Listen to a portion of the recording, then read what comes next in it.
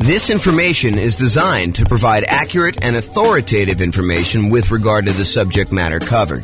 It is offered with the understanding that the presenters are not engaged in rendering legal, accounting, or other professional services. If legal advice or other expert advice is required, the services of a competent professional should be sought. Welcome to the Hartford Real Estate Investing and Real Estate Financial Planning Podcast.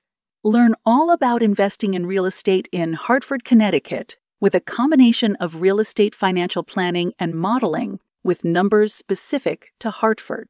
Plus, syndicated, more generalized recordings of live and pre-recorded real estate investing classes, not all of them specific to Hartford. Be sure to stay tuned after the podcast for a message from our sponsors. Well, good morning and welcome, everyone. I am your host, James Orr, and I have a really exciting class to share with you today. I just worked on massively overhauling and improving this tool that I've had for a while. I've used this in a bunch of classes previously. The first version of it I got from, I believe I got from Terry Evans, a lender here in Northern Colorado. And since then, I've modified it pretty significantly, so it's probably unrecognizable to her. But originally, I think she gave this to me to kind of explain how some different loan programs worked. She's a lender here, and I was a real estate agent at the time, although I still am a real estate agent, I'm just not active.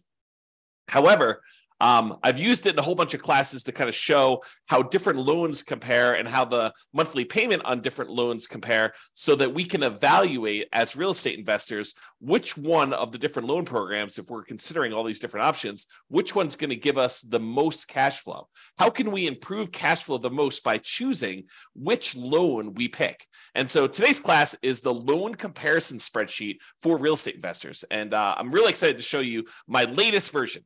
And here it is. So this is a brand new, cleaned up, visually improved version of a spreadsheet that you can use to compare different loan types and mortgage insurance comparisons. So it's your way of kind of like evaluating which loan to do. And I've highlighted which fields you should be filling in.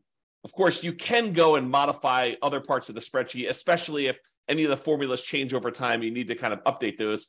But for the most part, you should be able to, and let me know if you can't. Now, Ken, we'll update it and make sure that we kind of make it right over the time, because this is brand new. But you should be able to just update these fields, the ones that are highlighted in bright red, and be able to modify it. So let me walk you through what's going on here so that you can understand why this is powerful. And then I'll show you some of the outputs that you can do. So the first thing is you're going to want to put in the purchase price of the property that you're considering buying. Then what you're going to want to do is you're going to want to call your lender, and you're going to want to ask your lender what the different rates are for a variety of loan programs for your specific credit situation. You know, for the sake of classes, I used to put in here the credit score used in order to get the rate, and then the minimum credit score required in order to get that particular loan. Those are like the two lines at the bottom. However, for you, when you're going to go call your lender and work on filling this out, you're going to want to have them run it with your specific credit scores for your situation. So don't just go ahead and say, hey, give it to me for the credit score of 660, because that's not going to be appropriate for your situation. You want to use your exact number. There was something else I was thinking. Oh, one other thing I want to mention is please don't just send this over to your lender and ask them to fill it out for you. You should get on the phone and you should talk to them and find out like what the differences are between, you know, doing this loan program and this one, and, you know, how they're feeling about pricing. You should call them and have a conversation. Don't just send them the spreadsheet and ask them to fill it out and send it back. And definitely do not send this to like 3 or 4 or 5 or 10 or 20 lenders and have them all fill it out so that you get a whole bunch back and you can kind of shop them. That would be inappropriate. That's not acceptable. So please don't do that. Okay, so with that being said, you're really focusing on filling these red areas in, but I'm going to walk you through what's happening. So you're going to call your lender. You're going to say, hey, if I were to get a 3.5% down, that shows you right here how much it is, 3.5% down, a FHA loan, what is the interest rate today for doing that? And they're going to tell you, you know, whatever it is. It's 6.5% or something like that, whatever they tell you. And you're going to write down the percentage here in this red box. And then you're going to ask them, hey, is the monthly PMI rate on that one still 0.55%? And it depends on like which version of FHA you're doing. But for the most part, if you're doing 3.5% down, it's going to be that 0.55%. That usually doesn't change. Although it changed recently, but it's changed for everybody. It doesn't change like daily. So you're going to tell them that. So you're going to get that number here. And so what it does is it then calculates in, hey, look, if you're getting a $450,000 property, that means you're going to put $15,750 down. That means your loan amount is going to be this $434,250. You're going to have a certain amount of money that you need to pay in as an upfront PMI fee, mortgage insurance premium. So FHA loans have an upfront fee that you pay. And so you're going to pay that upfront MI fee in order to do that. And so you're going to roll that into the loan in our example here. And so the total amount you're borrowing is this $441,849. And then this is your interest rate, and this is your monthly PMI rate or mortgage insurance premium rate for FHA. It's just called something different.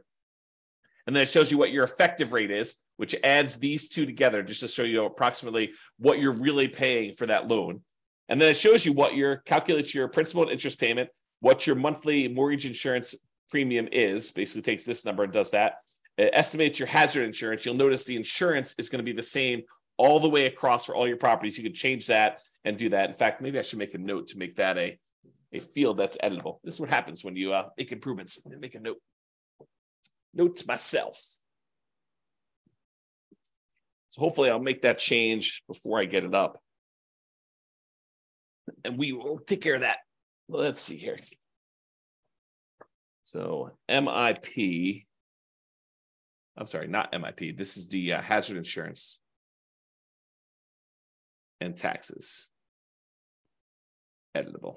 All right, so I'll go ahead and make a note on that to mark those as where you can edit those. They are editable. The spreadsheet is completely open, so you can edit any of these fields you want, but I'll highlight it so that it actually makes it easy for you to see which ones there are. So in other words, it shows you the estimated tax hazard insurance. You put that in there, and it's the same for every one of the loans because your insurance doesn't change. Your regular property insurance doesn't change. And then your taxes, the estimated taxes on your property, and that doesn't change regardless of which loan you use. So that's going to be the same all the way across.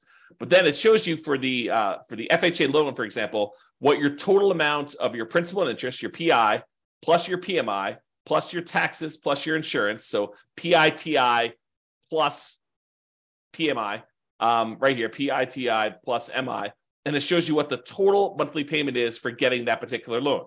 And we're going to show you in a chart here later what the actual loan comparisons look like, but you can see them going all the way across as to what the different loan amounts are for various loan programs. Then you're going to do the same thing. You're going to ask them, hey, what's the USDA rate? And they're going to tell you the mortgage interest rate for that. And you're going to ask them what the PMI rate is for that. And you're going to ask them what that is. And then it shows you you're putting nothing down. It's a $450,000 loan. There's an upfront MI payment in order to get that. We're going to add that to the balance of the loan. And you're going to see all that and verify these with your lender. Make sure that this is how they're doing it and that you're doing it the right way. And if you have to, adjust it. And so it shows you the effective rate, shows you what the total payment is for those. Go do a VA loan, especially if you can get one. If you can't get one, then probably don't do that. If you're not going to buy a rural property, you may not even need to do USDA, but go ahead and put them in here, your interest rate. There's no PMI for VA loans, no monthly PMI, so it's NA there for that. And it shows you what the overall interest rate calculates the payment for that one. And then do two different versions of the either 3% down or the 5% down owner-occupant conventional loan. So we're going to do a whole bunch of different conventional loans. We're going to do 4 different ones for owner-occupant, 3% down, 5% down, and then we're going to do one where the lender pays the PMI or where you pay it monthly. And then the 5% down, we're going to do one where you pay the PMI and the lender pays the PMI. And then we're going to do all of the non-owner-occupant investment versions, like a 15% down one with PMI, 20%, 25%, 30%, and 40% down, just so you can see the loan programs. Now, if you're in a situation where you're like, look, I can only get one loan, like I only qualify for FHA and I only have 3.5% down, I can't even qualify for a 3% down conventional, maybe you don't need to do this spreadsheet. But if you're someone who has a lot of options, you've got great credit, you've got a large down payment, you could either do the nomad strategy, you could do your kind of like investing strategy, and you're trying to figure out like, which way should I go in order to optimize? This is a great tool to help you make that decision. If you can only do one loan, filling this thing out is overkill.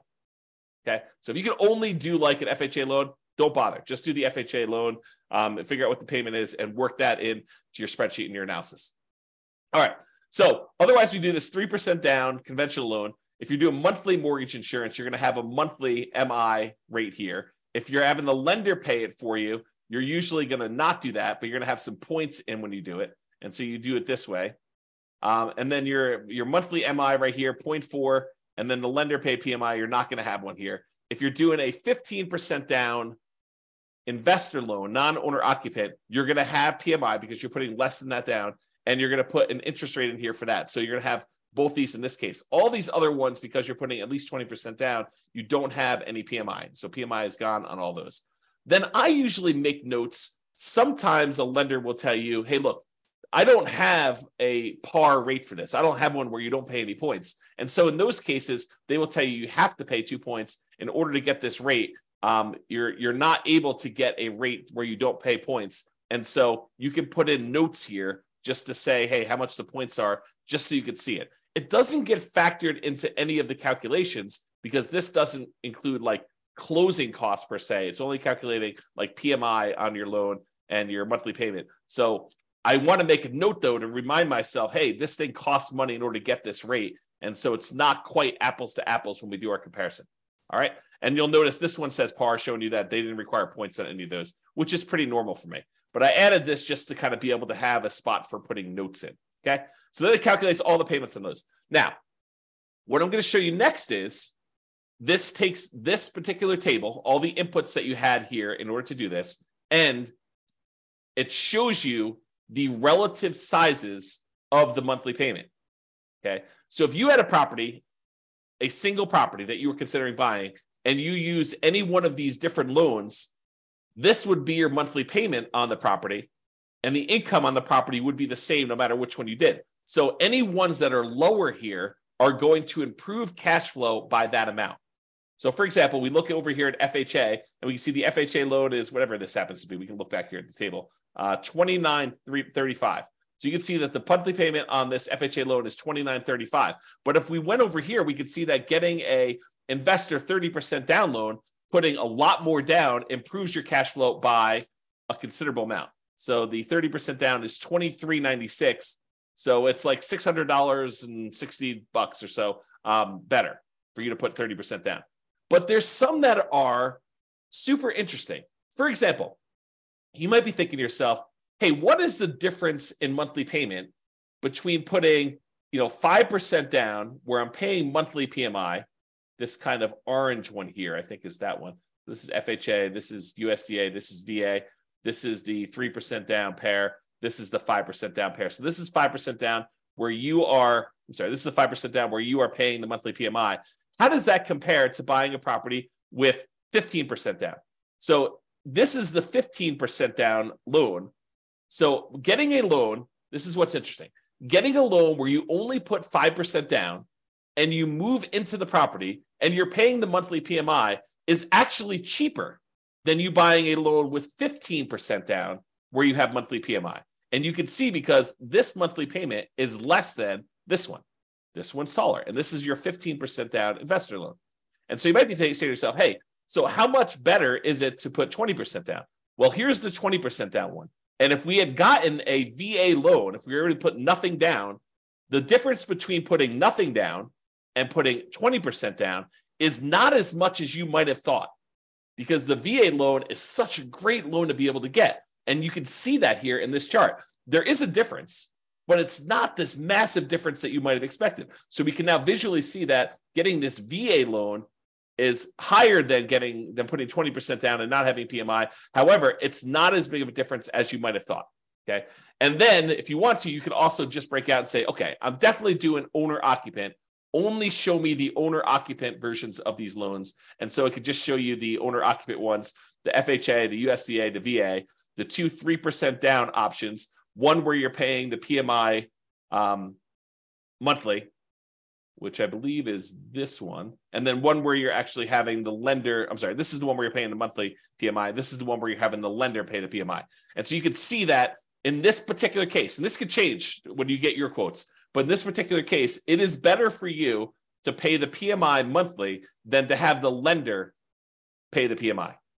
to actually take a voluntarily higher interest rate. And that can differ. So if you call up on another day, it may be reversed. And that's why you need to do it both ways and to evaluate it. And then even if it is better to have the lender pay the PMI, realize that this loan, the one where you pay it monthly, at some point, the PMI will drop off and your cash flow on that property will improve because it then would no longer include the PMI once you get below that 80% or 78% loan to value, depending on what your lender is telling you.